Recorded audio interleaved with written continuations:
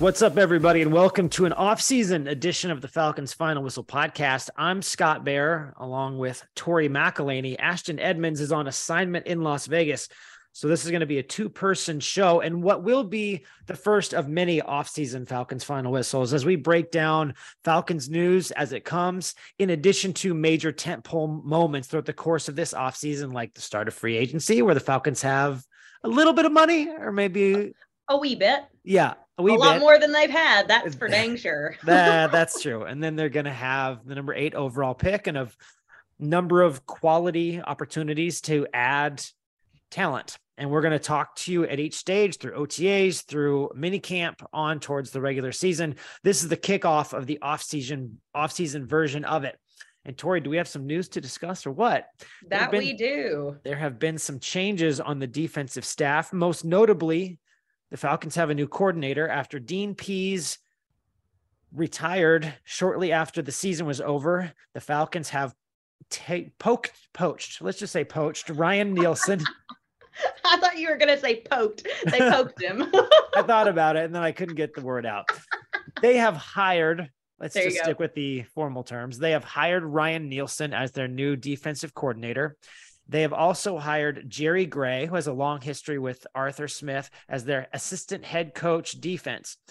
We're going to talk about each one of these guys individually. I think a narrative that hasn't really been addressed yet is you put these two gentlemen together, and I think you have a lot of good opportunities because you have Ryan Nielsen, who is going to call plays and is going to be in charge of this defense as a first-time coordinator, another young aggressive, energetic coach added to the staff. And then you have Jerry Gray, who I think has coached for 35 plus years and has been a coordinator twice and has been to the puppet show and seen the strings and knows what it's like to call a defense. I think those two guys together are really going to help the Falcons as they transition after Dean Pease retirement.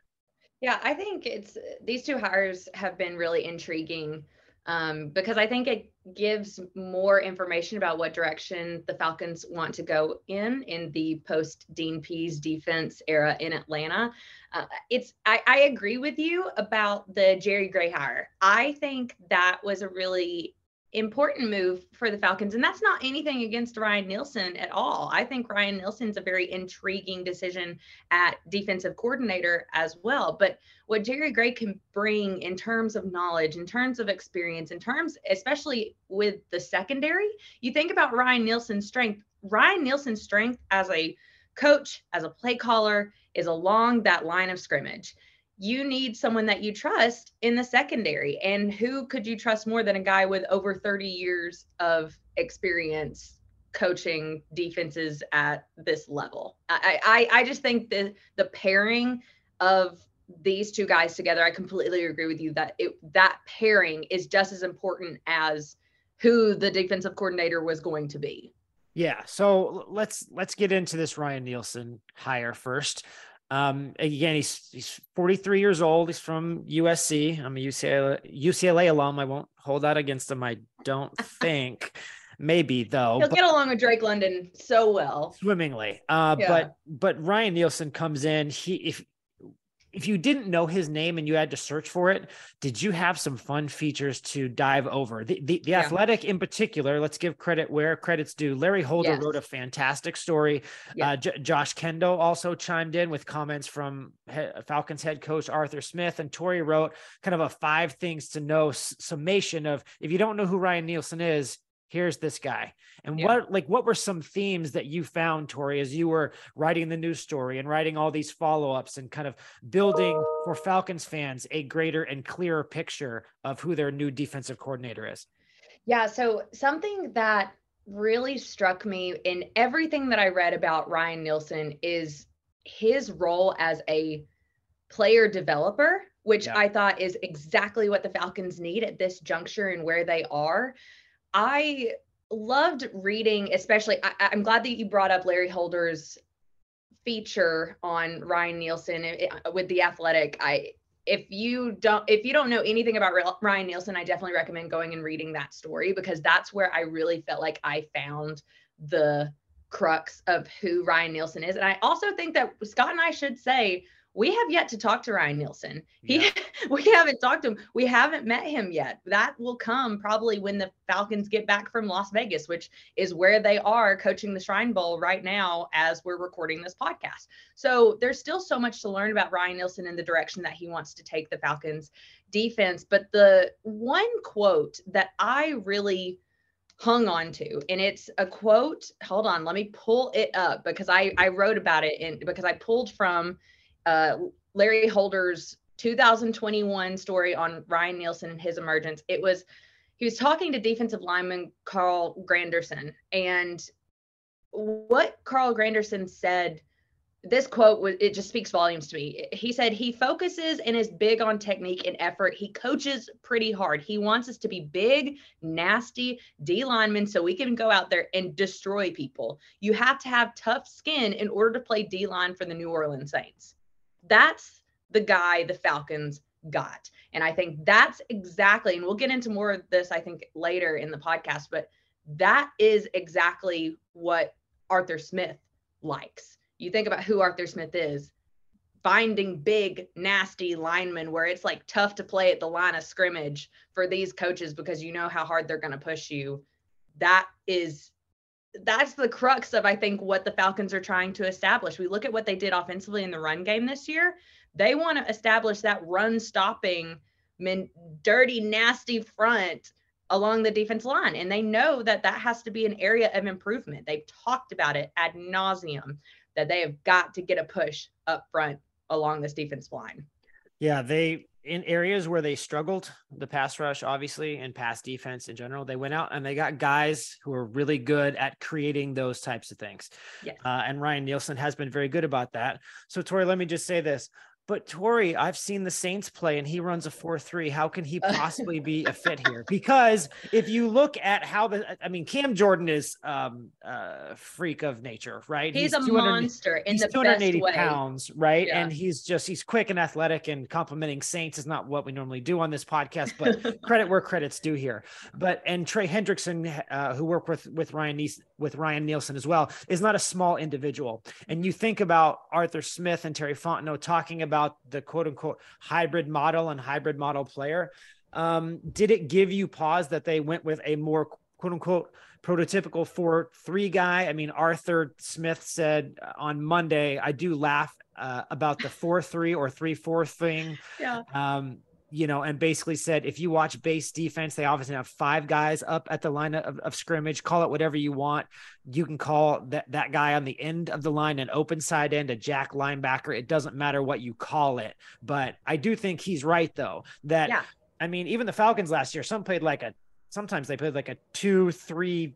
Exactly. And whatever number you get to 11, Right. And that's kind of where I was when they made this hire and everybody's freaking out like, oh my gosh, we don't have the personnel to run what Ryan Nielsen wants to run. It's like, well, if you look at what Dean Pease was running, he was running literally anything and everything in terms of fronts. Right. Like what you said, you sometimes saw Grady Jarrett standing up.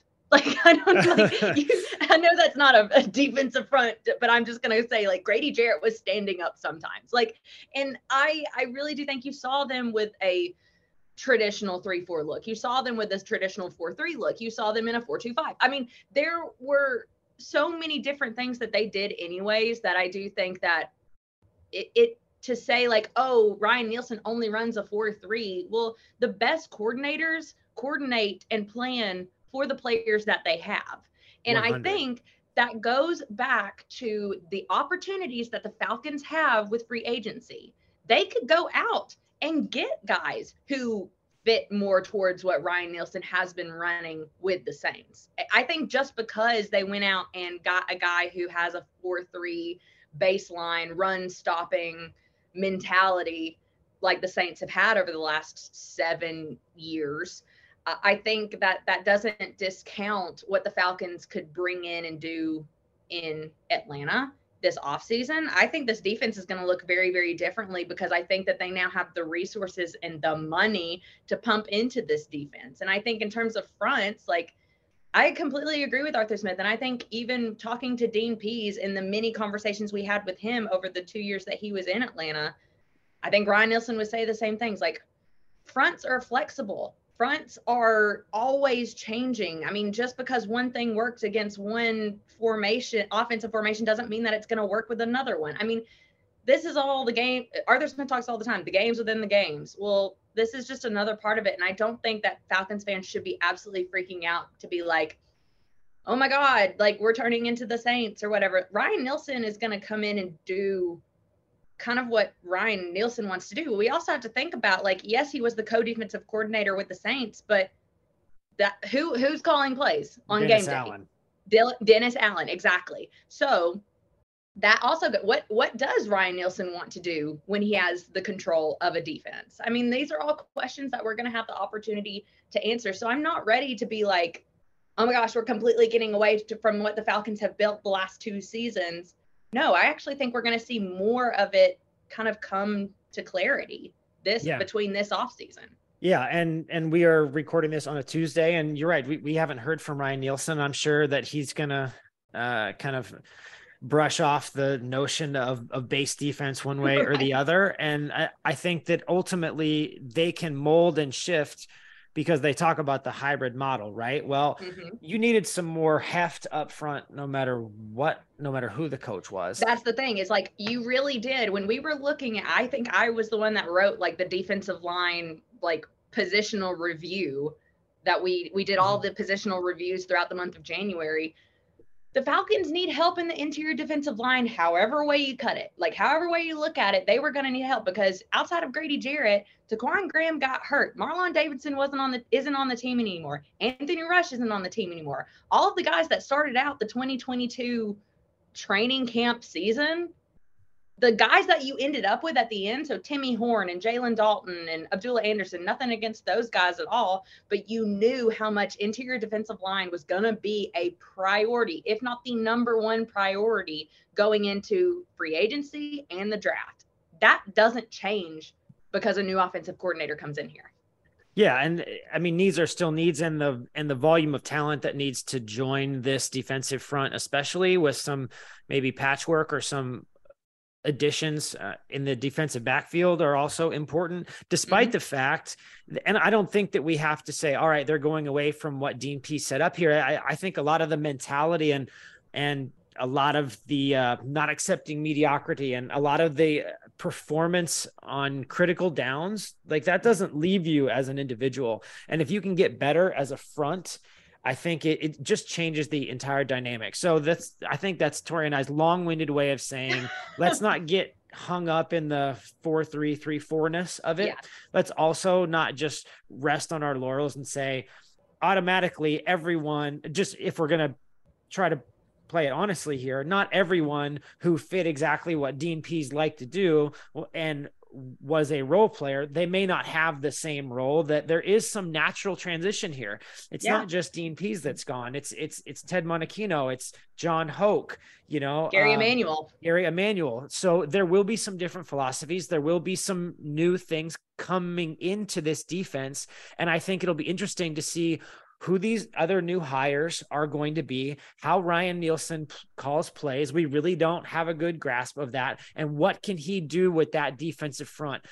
Say what I know Falcons fans don't like to compliment Saints. Saints have a good defense. And as you pointed out, have for a long time. Yeah. And under Ryan Nielsen, even as a position coach, we're really good at getting pressure. And I promise this won't be a long rant, Tori, but the thing that I like about what they do is they get pressure with 4. Now you need talent, right? But if you can get pressure with 4, it changes everything. And I think that that's what their ultimate goal is. I asked Arthur Smith about that, and he says, like, that's the ideal scenario.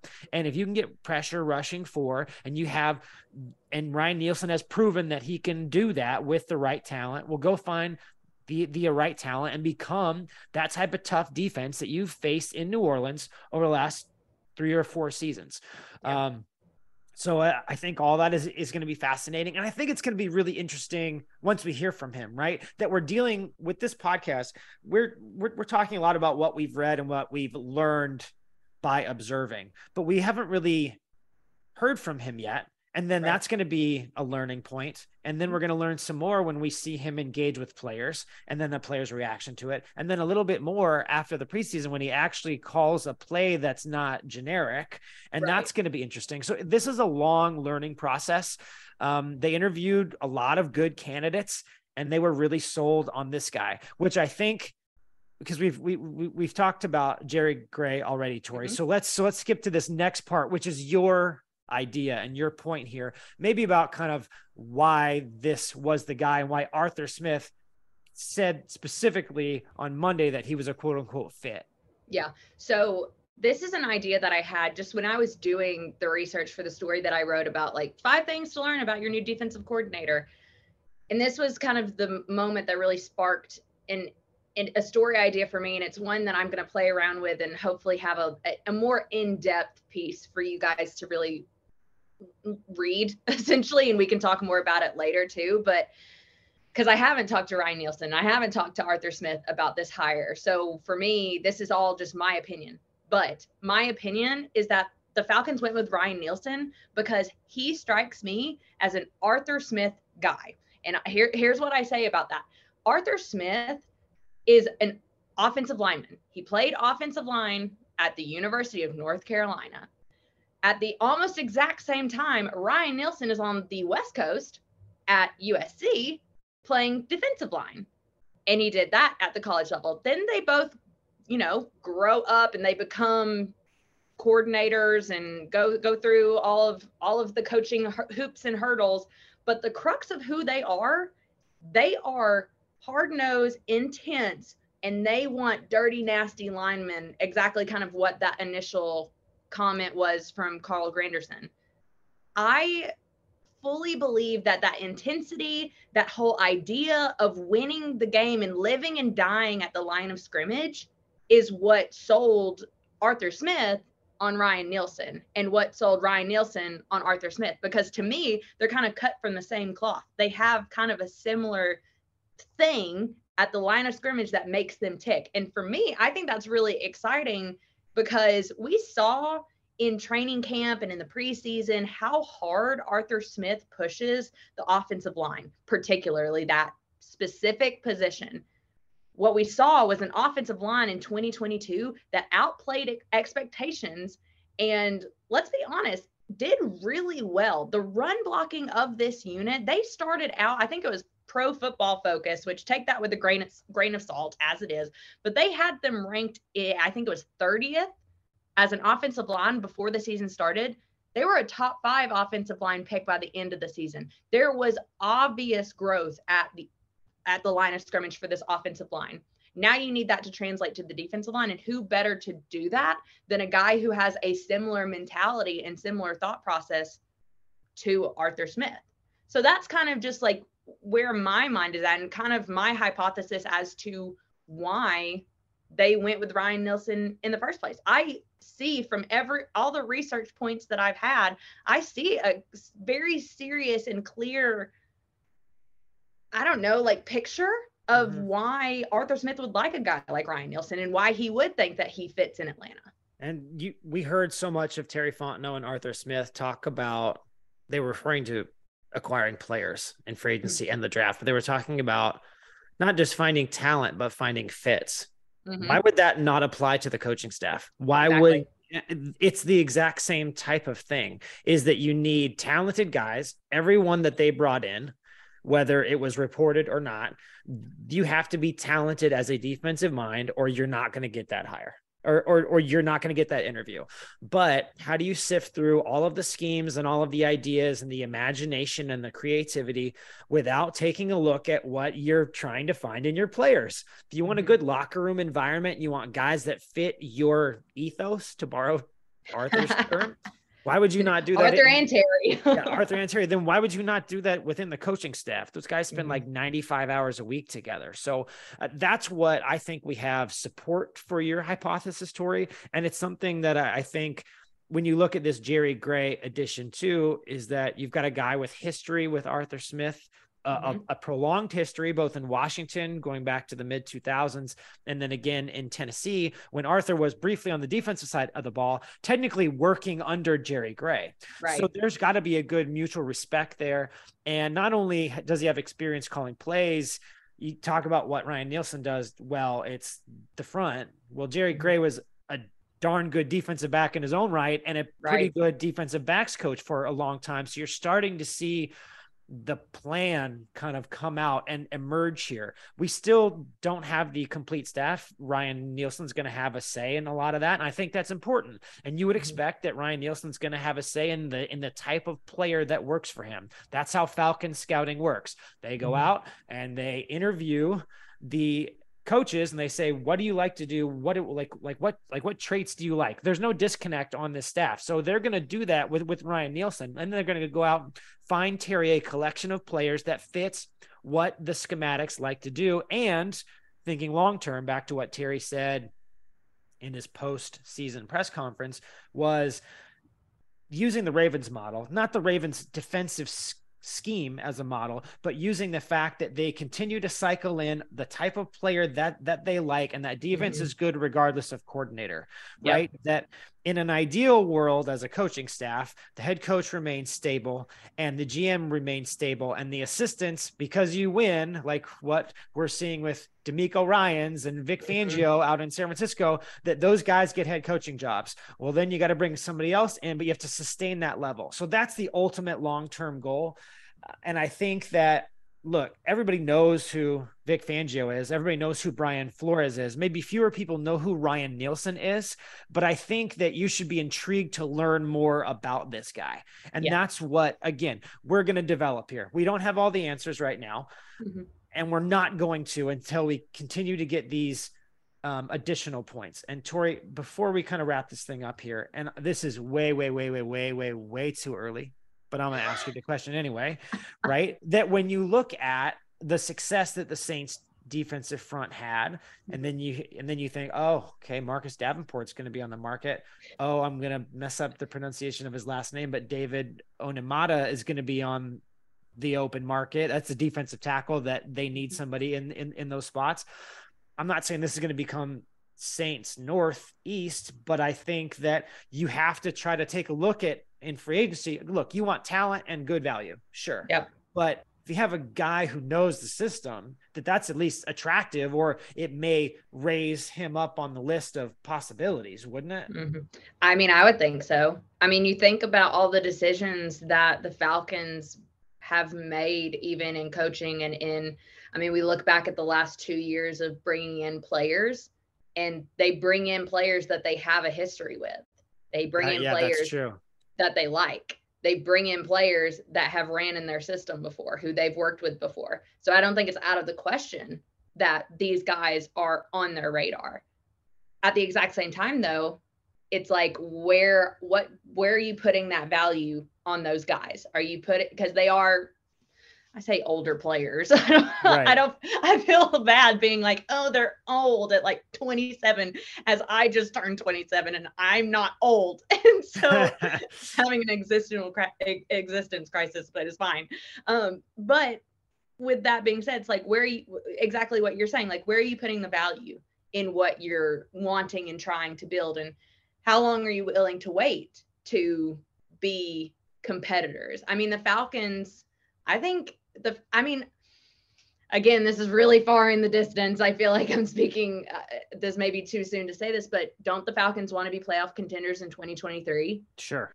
Who do you want to go and get who you feel like can put you in the best spot to be that?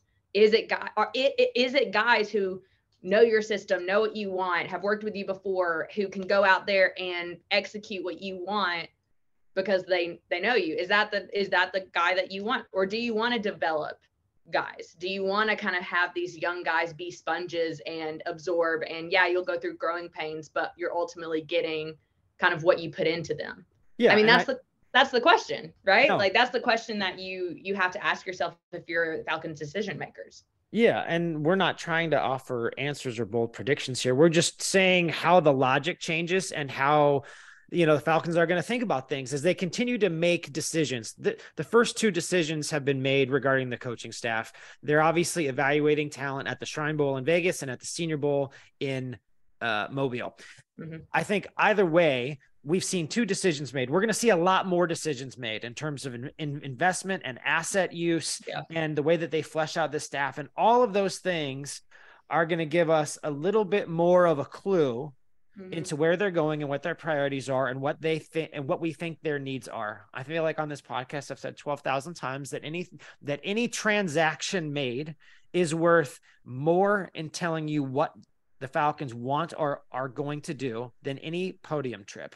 It's just the way it is. 1,000%. Yes. and that's not because Arthur and Terry are not insightful or forthcoming. It's the fact of the matter that this is a competitive business. And why would you give away what you're going to do when it's a competitive business? So nonetheless, I just think that these are two intriguing hires off the top. It'll be fascinating to hear from Ryan Nielsen when his inevitable press conference comes to be and to see how this defense develops. The first die has been cast, right? And now what happens after that is going to be just as important and just as intriguing. But we felt like with the first Falcons Final Whistle podcast, now that we have that first, whatever domino, I don't know, pick your analogy, that we were finally able to kind of say, okay, here's a small sign of where they're going to go. Where are they going to go next? Yeah. And I mean, we'll be there every step of the way. We have a long off season ahead. I mean, and seriously, I keep saying this over and over and people probably are so tired of me saying it, but like, this offseason is the crux of where the Falcons go under Terry and Arthur, period. Like, to me, the last 2 years have been building to this offseason. This offseason, I can't stress enough the importance of this offseason. And I think expectations and the way that you look at the Falcons should change after this offseason. Mine will. I can tell you that right now. And the good thing is we'll be along for the ride, wherever that ride takes you, us.